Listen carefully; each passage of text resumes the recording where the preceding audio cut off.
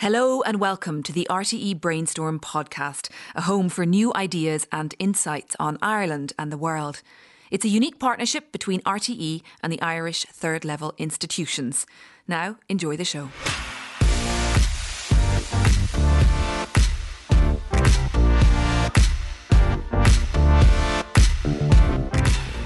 Hello.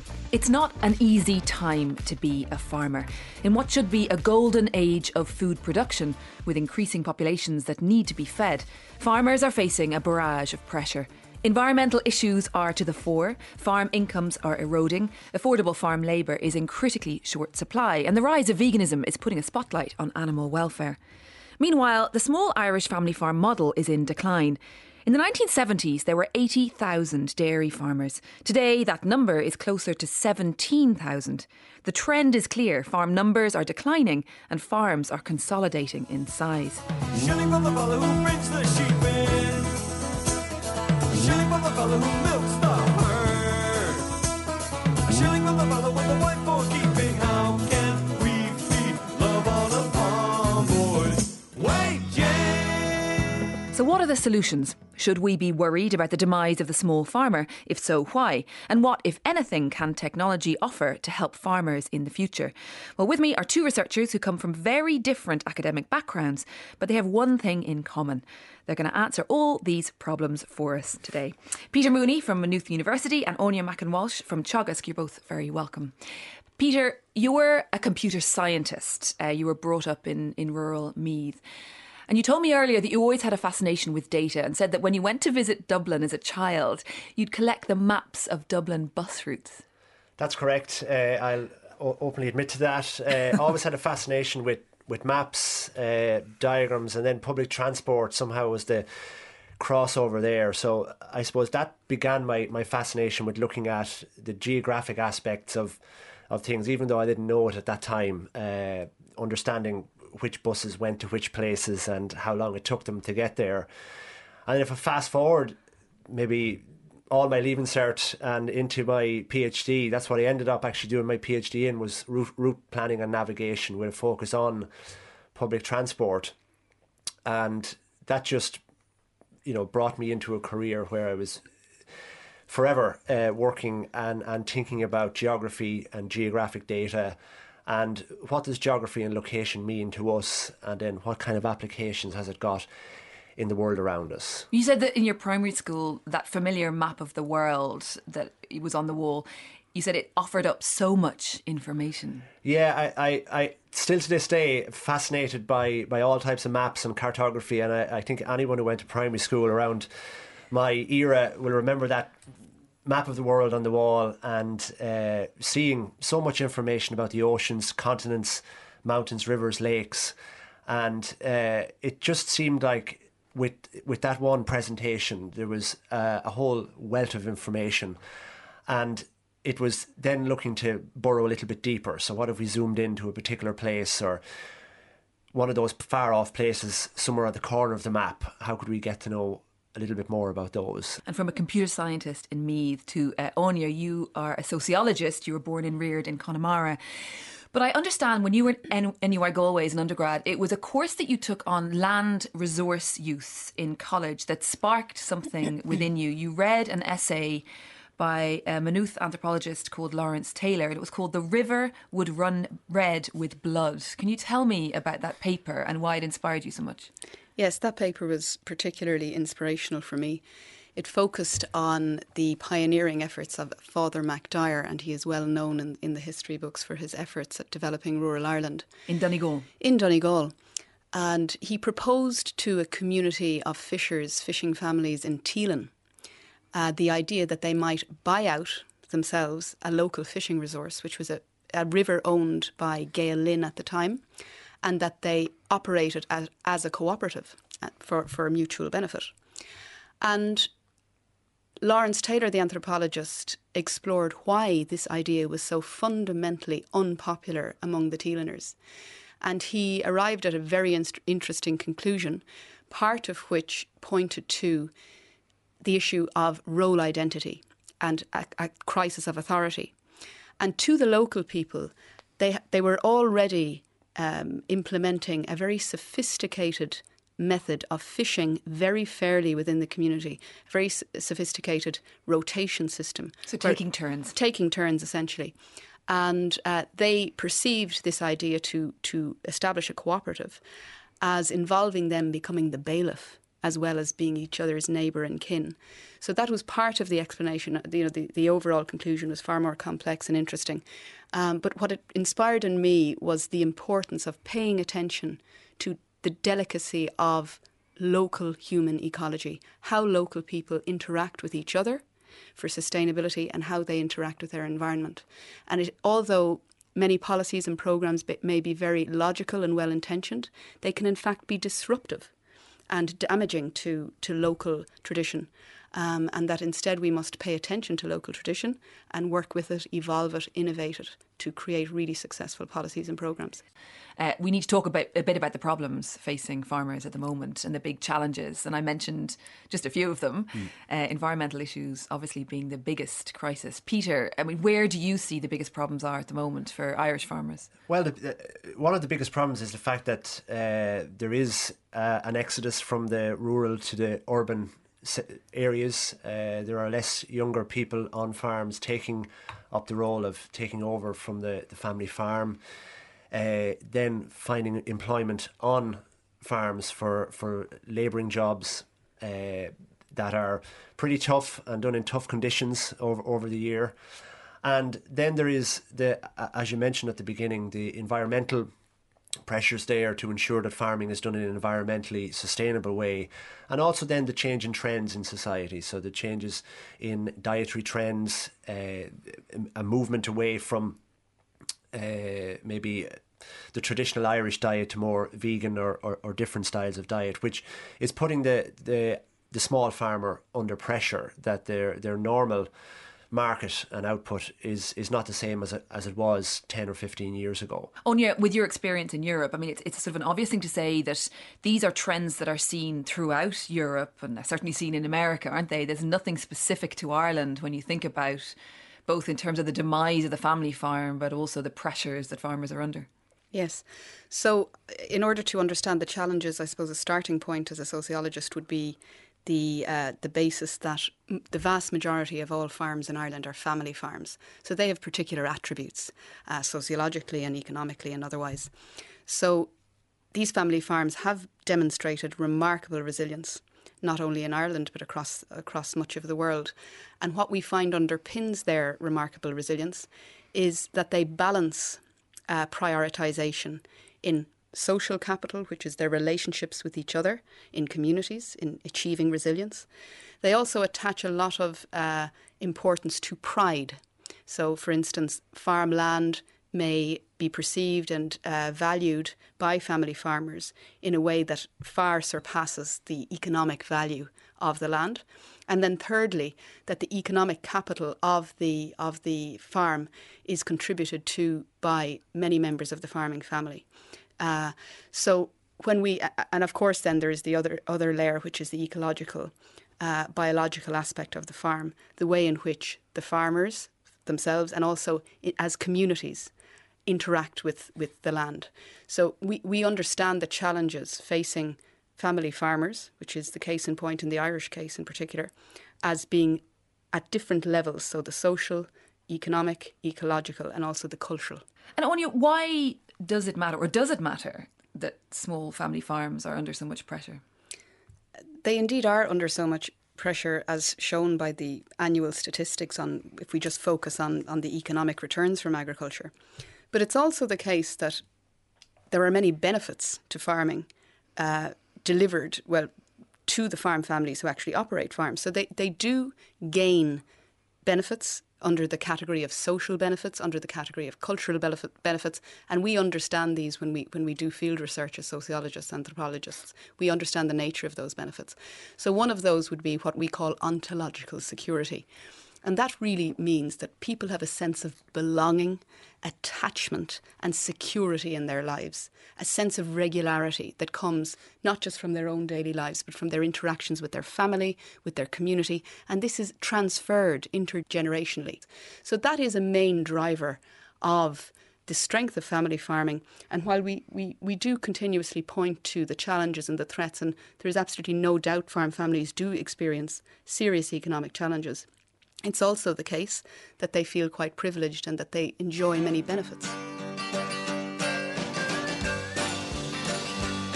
I ain't gonna work on Maggie's farm no more.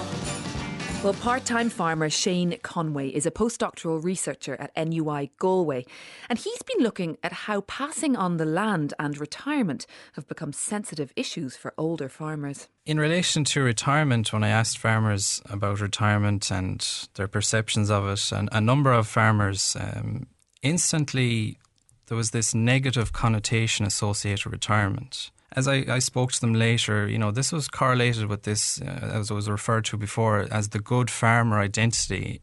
So that really means that within the farming community, the good farmer identity is those who work very hard, are productive, have a skill set, and are admired in the farming community as someone who works hard. And that's a very important identity to have within the farming community. And also, it was very interesting, those who did retire, the farmers would tell me they'd always have this story about a fella down the road. So they'd proceed to tell me about a story about a farmer who had retired and the disastrous consequences that became upon him, even his reputation, his or her reputation, their well-being, the fact that they didn't have a sense of purpose anymore because their identity and their well-being and their way of life is so tied closely into the farm and the occupation. So that was one side of it. When you think about the problems, Peter, environmental issues facing farmers, issues about labour, issues, as you say, about the rise in veganism and all the questions that brings. I just wonder, where technology and the kind of work that you do as a computer scientist comes in. You wrote this astonishing line. You said, we need to imagine a time in the future when cows can text you when they need to come back for a milking in the evening, when smart tractors move around a field to avoid puddles and survey drones, and mini robots move up and down a field making soil samples. It's a really astonishing vision of a future farm. Can you just explain a bit more about this high-tech scenario and how it works? Yeah, it's an astonishing vision, but it's actually mostly reality at the moment. It just may not all be joined up in one piece. The idea of the cows texting you when they want to come to milk is a reality at the moment. There's texting for cows now when cows are ready to calve through systems like the moo call, so that a farmer is not required to keep a 24/7 watch on animals now. There's sensor technology, much like what we all have in our Fitbits on our wrists or in our smartphones, is actually applicable to the animals out in the field. So just to be clear, the cows aren't texting anyone. It's the technology, obviously, no, that's on the cow that is alerting the farmer. Yeah, so the hooves cause a problem there with texting, but they have the sensors are actually small enough that they can fit onto the animal's tail in the case of the moo call, fit onto the animal's ear via the ear tag. And that miniaturization of sensors means that essentially the similar type of sensors that's in our watches and phones are now attachable to the farm animals. And with an internet connection or a mobile connection, that information then can be relayed back to the farmer's smartphone, their tablet. So they don't even have to be on the farm to get that message from the animal. So it's quite a funny scenario that the animal can text. The sensor itself is doing the texting for them. The drones are a reality at the moment. There's lots of issues around drones in terms of the legality of using drones in terms of surveying areas and privacy. But that is the technology that's been developed now is a reality. And what do they do for a farmer? So a farmer can use drones to monitor from the air what's not really possible for monitoring from a view from the ground. So, for example, quality of grass, the yield potential of a field. There's been some studies done by people like Maynooth and Teagasc and others, for example, looking at crops like orchards from the air to see. It's very hard to see the top of an apple tree from the ground, but a drone technology can make a survey of that and then figure out which tree is likely to be producing more than its annual crop or less. There is a lot of advanced geographic analysis from other areas which can figure out from photographs of grass what the quality of that is or what the yield potential of cereals are. So it's at the moment, all of them technologies are there and they're operational in one way or the other. There's two issues. It's fitting them all together and then seeing them, are they fit for purpose for in what is a sense in the Irish situation where farm size is quite small. Farm size is probably on average about 80 acres. So whether very intelligent sensor-based farm set up at the moment is suitable for those type of small farms is a question that we have to really figure out. Anya, what do you as a sociologist make of this? I mean, there's been an extraordinary change in the last 10 years in Ireland in terms of how farming is done, what kind of farming is done. And now this push for getting, more tech onto farms and the kind of solutions that the tech can bring. Are you excited by it? Absolutely. I think technology, just like it in every sector, it heralds new opportunities and forms of progress that wouldn't otherwise be achievable. But even thinking back to the story of Father MacDyer in Teelan and how he proposed this idea of a cooperative, I think rather than proposing through technology something that is very radically different to what farmers are already doing, there is a challenge there for the designers of technology to integrate into farmers' existing practices, to connect with farmers' values and norms, and enhance and evolve those ways of working and routines. So what does the research say about how farmers react to new technology?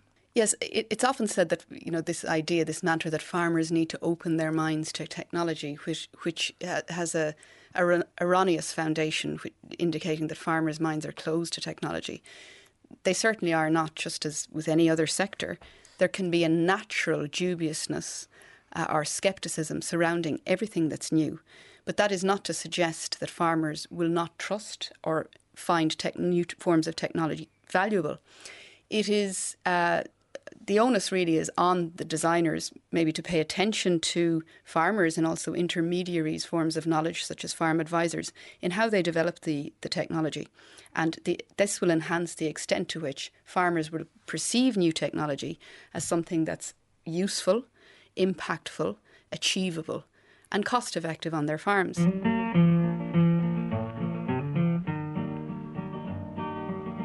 This land is your land, and this land is my land.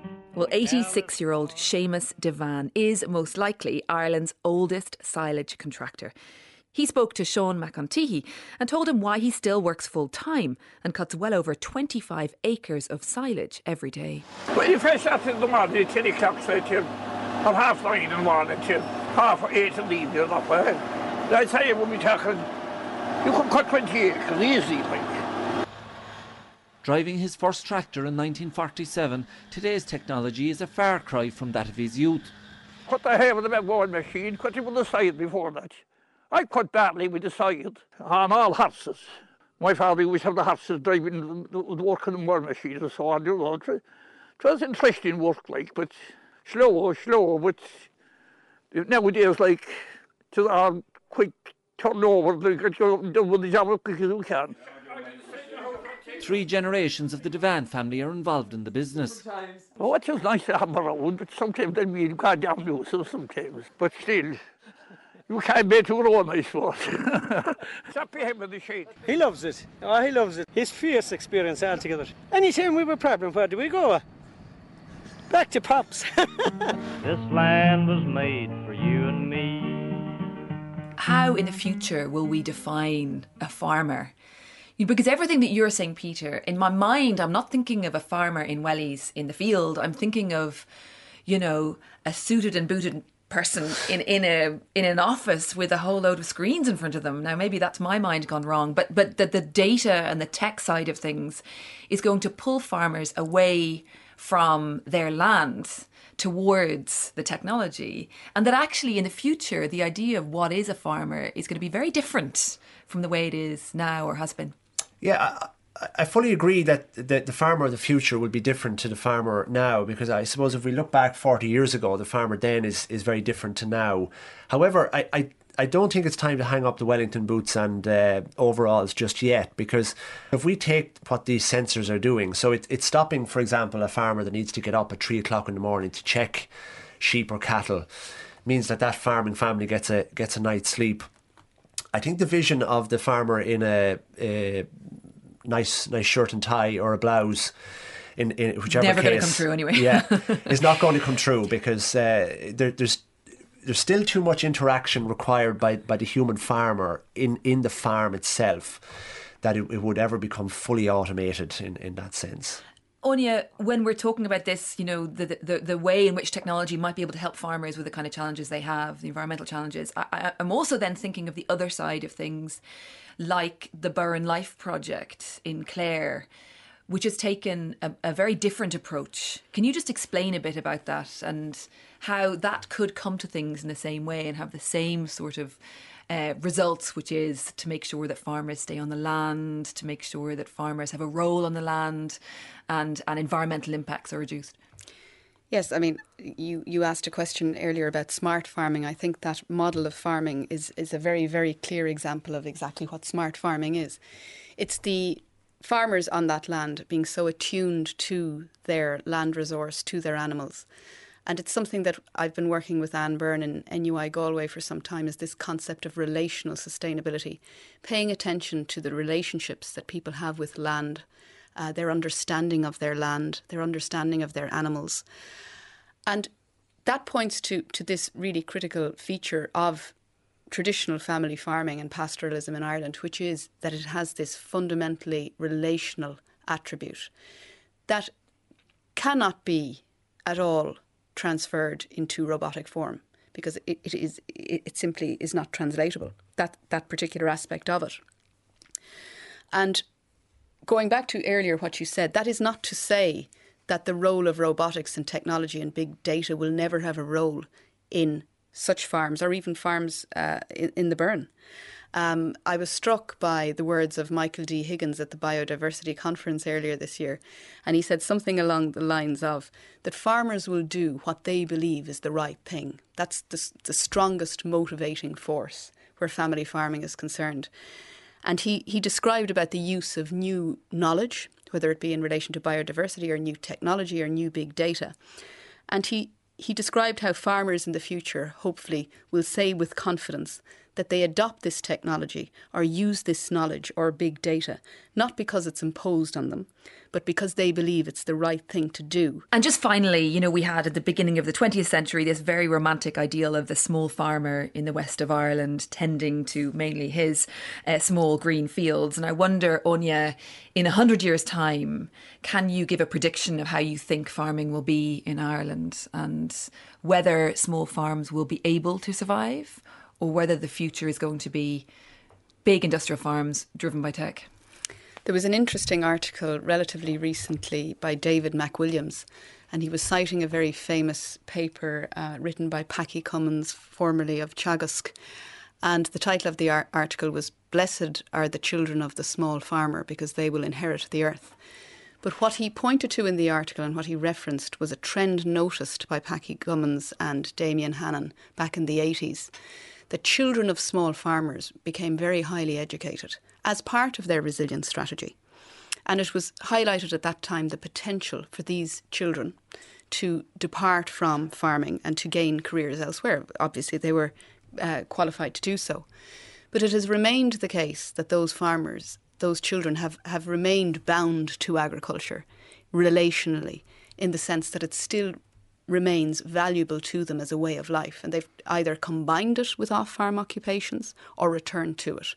So I would say tentatively that we're not going to see an eradication of the family farm. However, in recent years, more so than I've been with Teagasc for 13 years, and in the past 2 to 3 years, I've heard more people talking about farm families exiting farming than ever before. So who knows? Peter, your brief prediction for 100 years' time farming in Ireland? Wow, I think we will see a lot of decision making being made through the phone. We will see an increased amount of robotics but we will not see the human touch leaving the farm. I still foresee, even in 100 years' time, that there will need to be that human input and that human oversight over even the smallest farm, despite how smart it might be. It's such a fascinating area. Well, there's more about smart farming and other things that we've discussed on rte.ie/brainstorm. But for now, Peter Mooney of Maynooth University and Anya McInwalsh of Teagasc, thank you both very much.